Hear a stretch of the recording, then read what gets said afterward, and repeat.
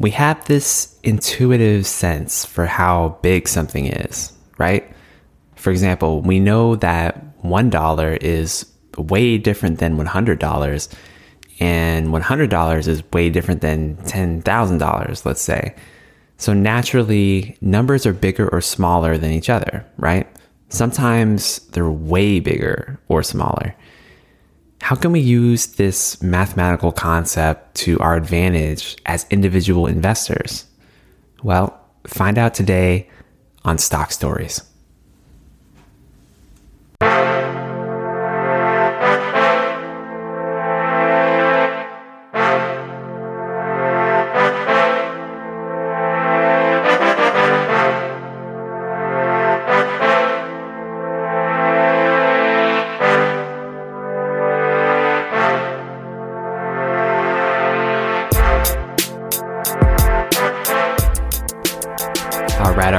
All right. Welcome to the Stock Stories podcast. My name is Alex Mason, and yes, I am your host and stock storyteller. This is the show where we decode the business behind the stock in order to help you make better investing decisions.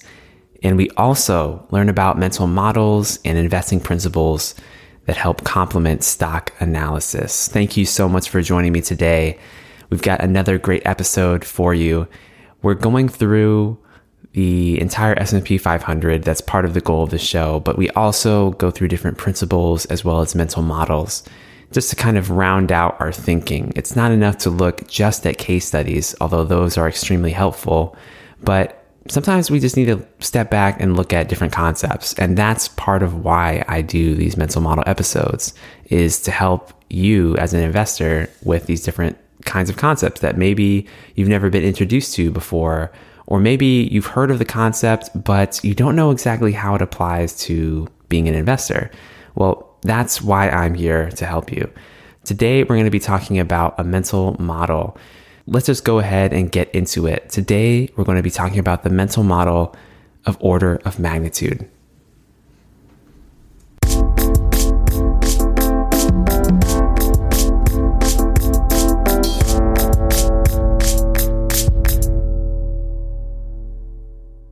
All right, let's talk about the mental model of order of magnitude. Now, the way that this episode is structured is I'll just start by talking about the brief definition of what it is. Then I'll explain the concept in further detail. And then we'll take that knowledge and go deeper to find out how we can apply it as an investor. So let's go ahead and get started with the basic definition. An order of magnitude is a concept that defines how big or small something is, and usually to the power of 10. So it defines how big or small something is, and it's usually to the power of 10. Let's dig into this a little bit deeper. How do we think about this mental model? Well, our modern number system, let's first start with that. It's based around the number 10. And when numbers were being invented by Indian mathematicians way back in the 9th century, they used 10 digits or the glyphs in order to represent the idea of how much. How much something is so fundamental to the global economy in every single way. If we didn't have numbers, we wouldn't have money, we wouldn't have so many other things. And so this system was critical as far as how it was developed. And orders of magnitude, it really puts things in perspective. It answers the question of how much in a certain way. For example, how much do I weigh? Do I weigh 1 pound? Do I weigh 15 pounds? What about 150 pounds? Or maybe 1,500 pounds? Now, notice that in each of those numbers, I just went up by a factor of 10, right? 15 to 150, 150 to 1,500. I'm just adding a zero. Now, no matter who you are or what your actual weight is, the answer is always going to be closer to 150 pounds than any of the other answers, right? I mean, 15 pounds, that would be way too light, except if you were a small child listening to this. And the human body, it physically cannot be as heavy as 1,500 pounds. Although, quick caveat, I wanted to fact check myself, and the heaviest human being ever recorded was a man named John Minnock, and he actually weighed in excess of 1,400 pounds before his death. But you get the idea. It's really about estimating how big or small something is. And 15 pounds is way too small, and 1,500 pounds is way too big. So most people are in the order of magnitude weight-wise of 150 pounds. Now, of course, there are people who are 200 pounds, 300 pounds, of course. But as far as an order of magnitude, a general realm of understanding, that's kind of the range that we're looking at for a human being. And you can apply the same concepts to time. How old are you? Are you 1 year old, 10 years old? Maybe you're listening to this and you're 100 years old, or maybe 1,000 years old. Well, no, you're somewhere between 10 and 100, right? So we derive the context of scale from orders of magnitude. And honestly, that's all there is to it. There's no need to make it more complicated than that. Orders of magnitude tell us how big or small something is. And usually we think about this in terms of factors of 10 because that's the way our number system is based. Okay, so let's talk about this mental model in the context of investing now. Now, I want to talk about a concept that is a little bit math intensive, but don't worry, I won't get too deep, so stay with me. Remember in school when you look at a graph and there's like an x-axis on one side, usually going from left to right, and a y-axis on the other side, usually going from the bottom up? Well, the x-axis, it might be something like time, and the y-axis might be something like money or dollars. Now, if you plot out the growth of an investment that grows exponentially, you'll see a nice smooth curve going upward from the bottom left of the graph all the way to the upper right. Now, it starts small at first, but then it grows upward over time. And this represents compound interest, a concept we've talked about a lot on the show in the past. And if you want a visual example, if you're in a place right now where you can actually look at your phone, go ahead and pull up the stock chart of Amazon, ticker symbol AMZN, and look at the past several years of stock data on that company. And you'll see that the stock jumps up exponentially over time. And you can tell by looking at the y-axis and where the stock price is. So in the 2000s, the stock price traded well below $100 per share. It hit $1,000 per share in 2017. And now in 2021, it's already above $3,000 per share. So notice how if we look at the y-axis increasing linearly, for example, from $500 to $1,000 to $1,500, etc., it takes less and less time for the stock price to reach those milestones. Now that's compounding at work. All right, now let's talk about the concept of a logarithmic chart. Now on a logarithmic chart, the y-axis usually increases by factors of 10 as opposed to increasing linearly. So, for example, instead of going from $0 to $500 to $1,000, it might go from $0 to $100 to $1,000 to $10,000 and have the same distance on the axis between those intervals. You follow me? So if you begin to plot a stock's price on a logarithmic chart, if it's growing exponentially over time, what you're going to see visually is instead of a curve going upwards gradually, you'll see more of a straight line. Now, why is that? It's because the scale or the order of magnitude, it's being reflected now by the y-axis. It's kind of like compressing that curve into a straight line because you're jumping up by this huge number. it takes the same percentage gains for a stock price to go from $10 to $100 as it does to go from $100 to $1,000. Now, do you see how this is useful? As investors, we can use orders of magnitude on a logarithmic chart in order to help identify, for example, the steadiness of growth rates. Maybe we want to know the growth of a company's stock price, or maybe we want to know the growth of some other fundamental metric like earnings or like sales. Logarithmic charts, which apply the principle of order of magnitude, help us visually track these non-linear variables in a more linear way. So that's really why they're useful.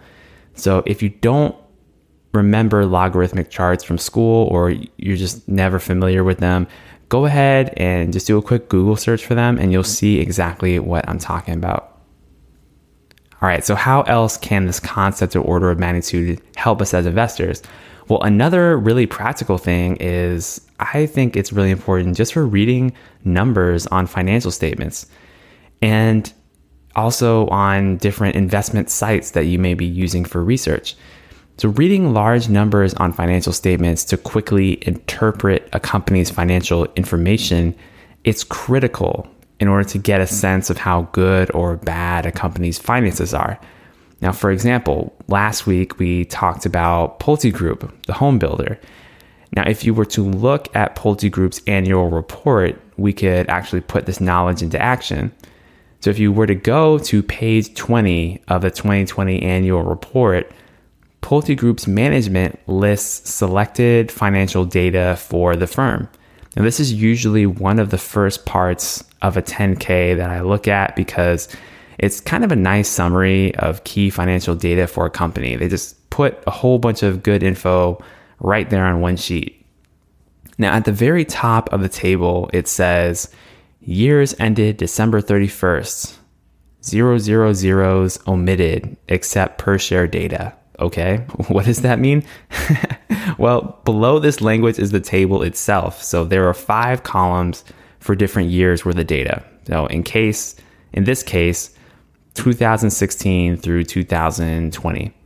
Now let's look at the home building revenues for 2020. How much did the company make in home building sales? Well, the number we actually see is $10,673,913. So at first glance, this looks like just over 10.5 million. But because the top of the chart said 0 zeros omitted and they used 3 zeros there, that means to save space and simplify the chart, management just shortened the numbers by 3 orders of magnitude. So 3 zeros is equivalent to 1,000, right? 1,000 has 3 zeros in it.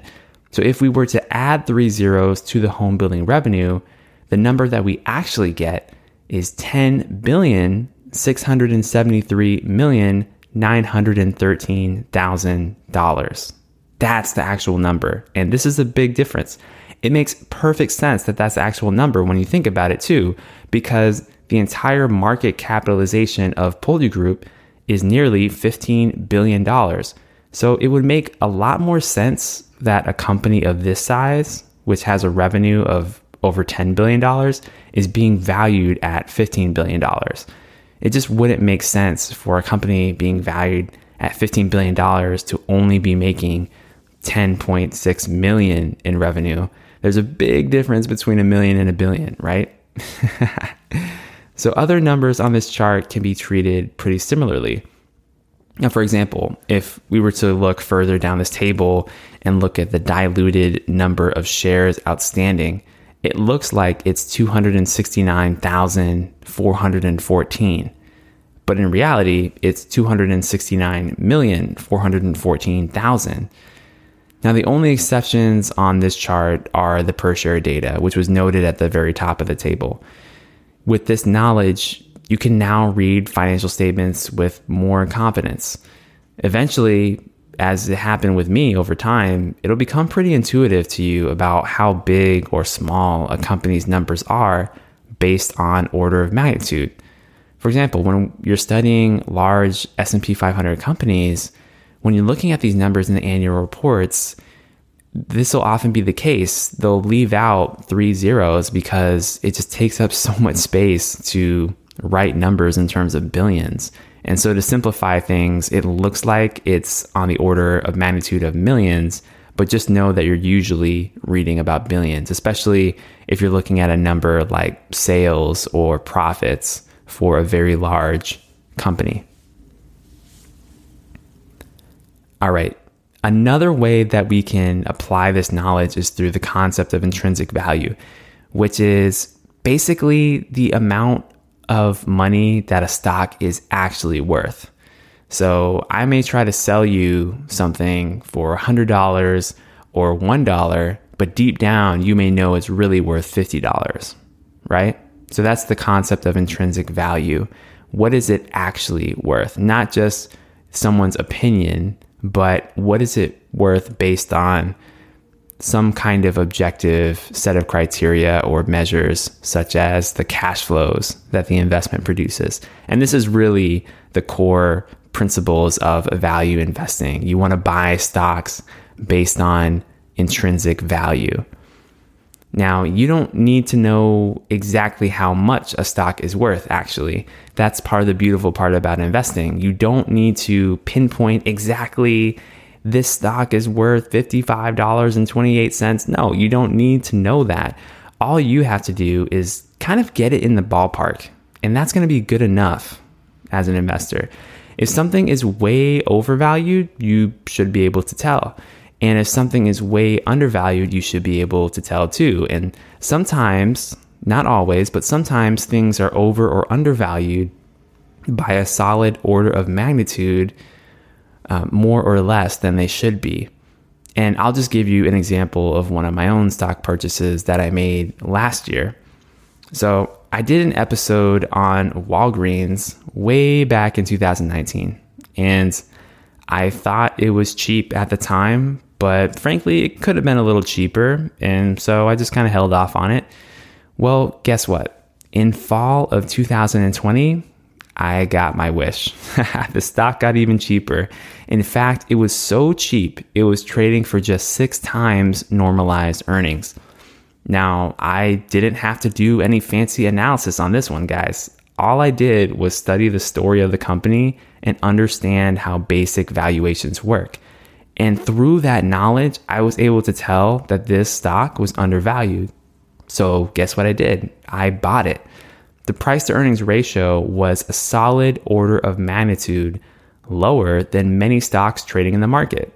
And it's not hard to find tech stocks, for example, trading at 60 times earnings right now.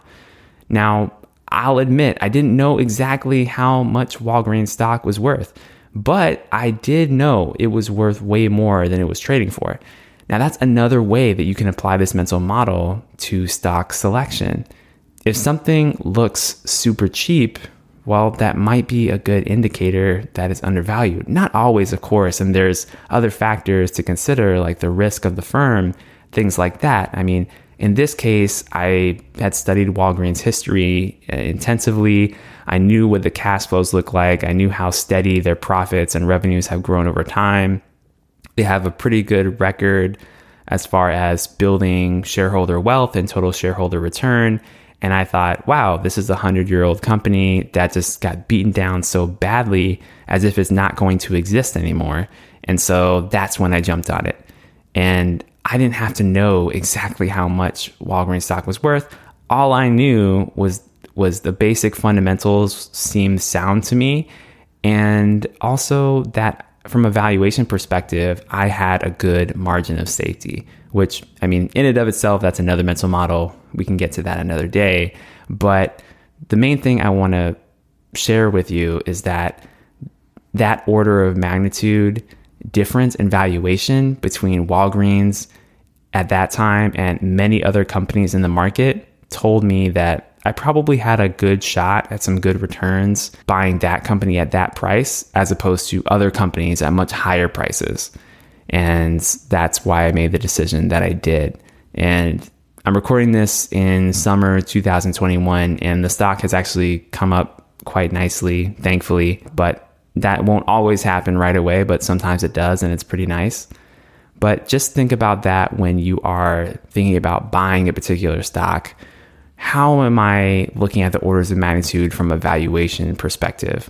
So there's a couple of different ways that we can look at this mental model. So that's the mental model of orders of magnitude.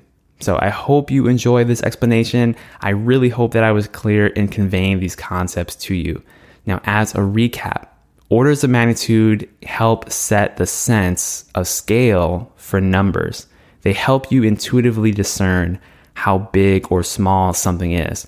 And as investors, we can apply this knowledge in a couple of different ways. One is by knowing how to interpret growth rates on a logarithmic chart. Another is by intuitively understanding the sense of scale of a company's numbers in their financial statements. And thirdly, we can also use this knowledge to help us understand relative valuation of a company's stock. And that can help us make good decisions when we're buying or selling, for example. And I didn't talk about the selling side of this intrinsic value component of the episode, but it's also true as well. If you have a stock that you know is way, way overvalued and you own it, well, maybe you could sell it and make a profit, especially if you see another stock in the market that's trading much more cheaply based on certain valuation measures, and you just have a good sense that the order of magnitude is like way too high for you. So you can apply that in the other way as well. But these are some ways that you can apply this mental model of order of magnitude, and I hope it serves you well in your investing practice.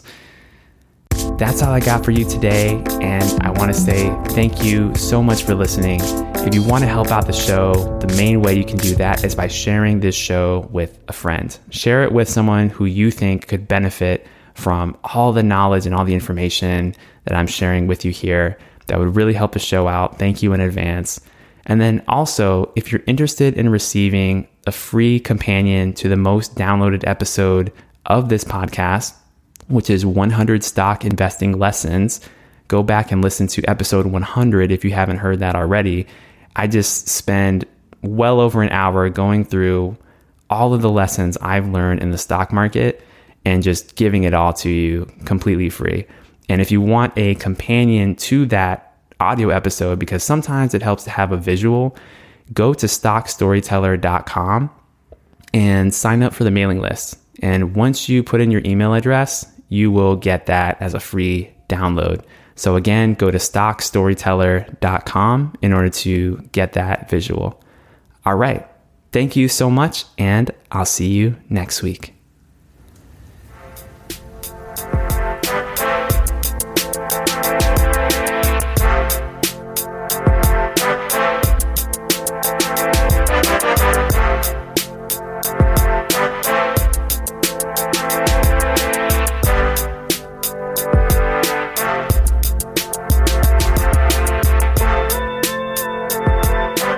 The information presented here on Stock Stories is for informational, educational, and entertainment purposes only. You and you alone are responsible for your investment and financial decisions. Please consult an appropriate tax, legal, or financial advisor that can analyze your specific situation in the context of your goals and circumstances.